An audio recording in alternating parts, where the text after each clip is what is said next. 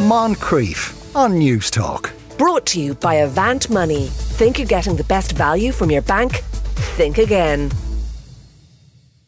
Now, some of us might stink after a run, say, or if it's a bit hot, but some others just tend to stink a bit all the time. The mysteries of body odour are something that have fascinated Christopher Kelwart for most of his career. He's a bioengineer, often referred to as Dr. Armpit. Christopher, good afternoon to you. Good afternoon. So is it just your armpit that odour comes from?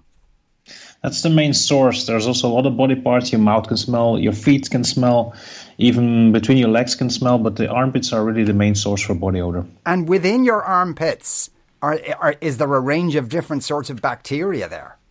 Absolutely. There's on average about 100 different bacteria living in your armpits. So some of them can smell, most of them, luckily, they don't smell. But if you're unfortunate and you have the smelly ones and then they're in high abundances there, then yeah, you're pretty fucked. Okay, right. So there are smelly bacteria that some people have and other people don't have. Yes, correct. Well, I think most of us have the smelly and the non-smelly ones, but fortunately the smelly ones are in very low abundances present, so you will not notice any of those. Right, okay. Are you born with those smelly ones or can you pick them up along the way? Both of them, yeah. You're born with, you get them from your mom and from your parents, from your direct environment.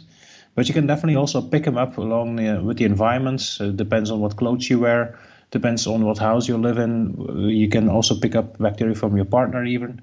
Multiple sources possible. Okay, so they can be transferred from person to person? Yes, absolutely. Okay, how does that happen? Can they leap over from a person to another person? Well, it's scientifically proven that family members who co-house, who live together in one house, they share microbes. So usually it's partners and their children, they will share microbes with each other. So you can give bacteria from yourself to your partner, and your partner will give bacteria from her or him to yourself. Even your pets, you can share bacteria with. So your cat and your dog that lives in your house, you share bacteria with them. Does that mean people who live in a house all eventually start to smell the same?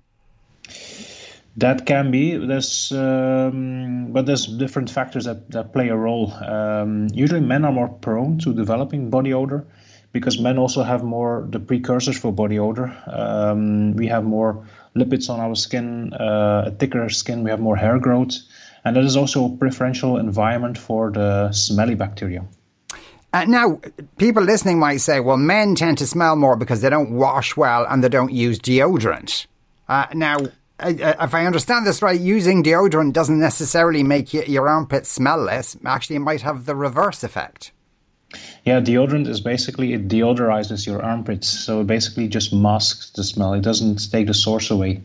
Well, it will kill a bit the bacteria, but those bacteria will always come back, you know. And there's also a difference between a deodorant and antiperspirants. If you have wet armpits, if you really suffer from hyperhidrosis, from sweating a lot in your underarms, then you can benefit really from an antiperspirant, one that contains aluminium salts. But most people don't understand the difference anymore, so most people are well off with regular deodorant, so one that does not contain aluminium salts. Yeah, and at least part of your interest in this was prompted by an experience you had. You spent a night with someone and then you smelt differently. Yes, that is true. Absolutely. It's a bit of an embarrassing story. It was in college. Yeah, that happened. I had a one-night stand and I didn't smell at all before that incident. And afterwards, I smelled all the time.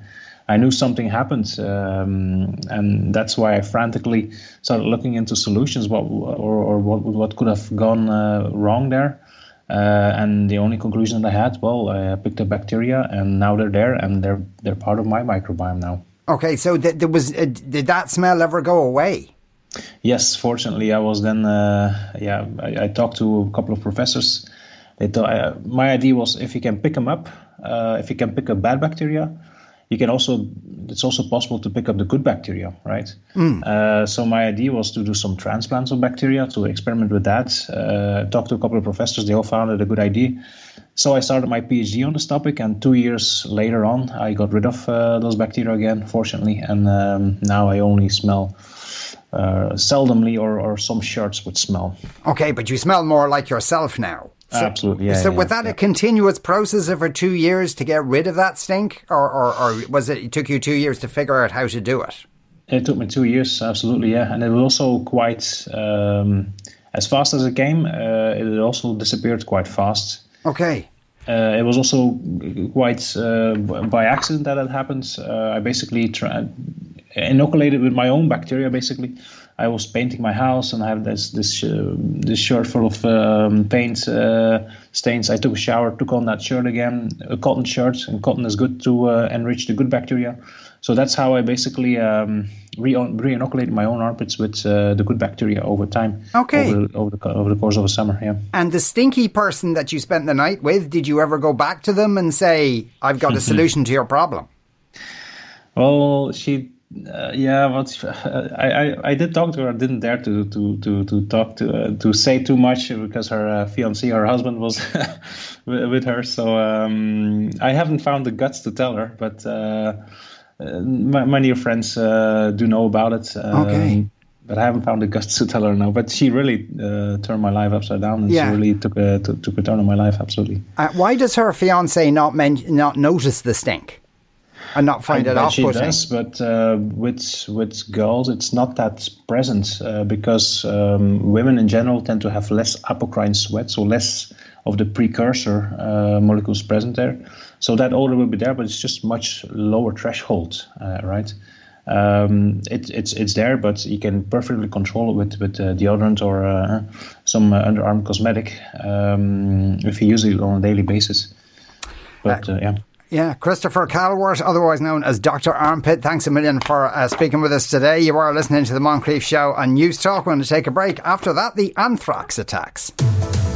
Moncrief. Brought to you by Avant Money. Think you're getting the best value from your bank? Think again. Weekdays at 2 p.m.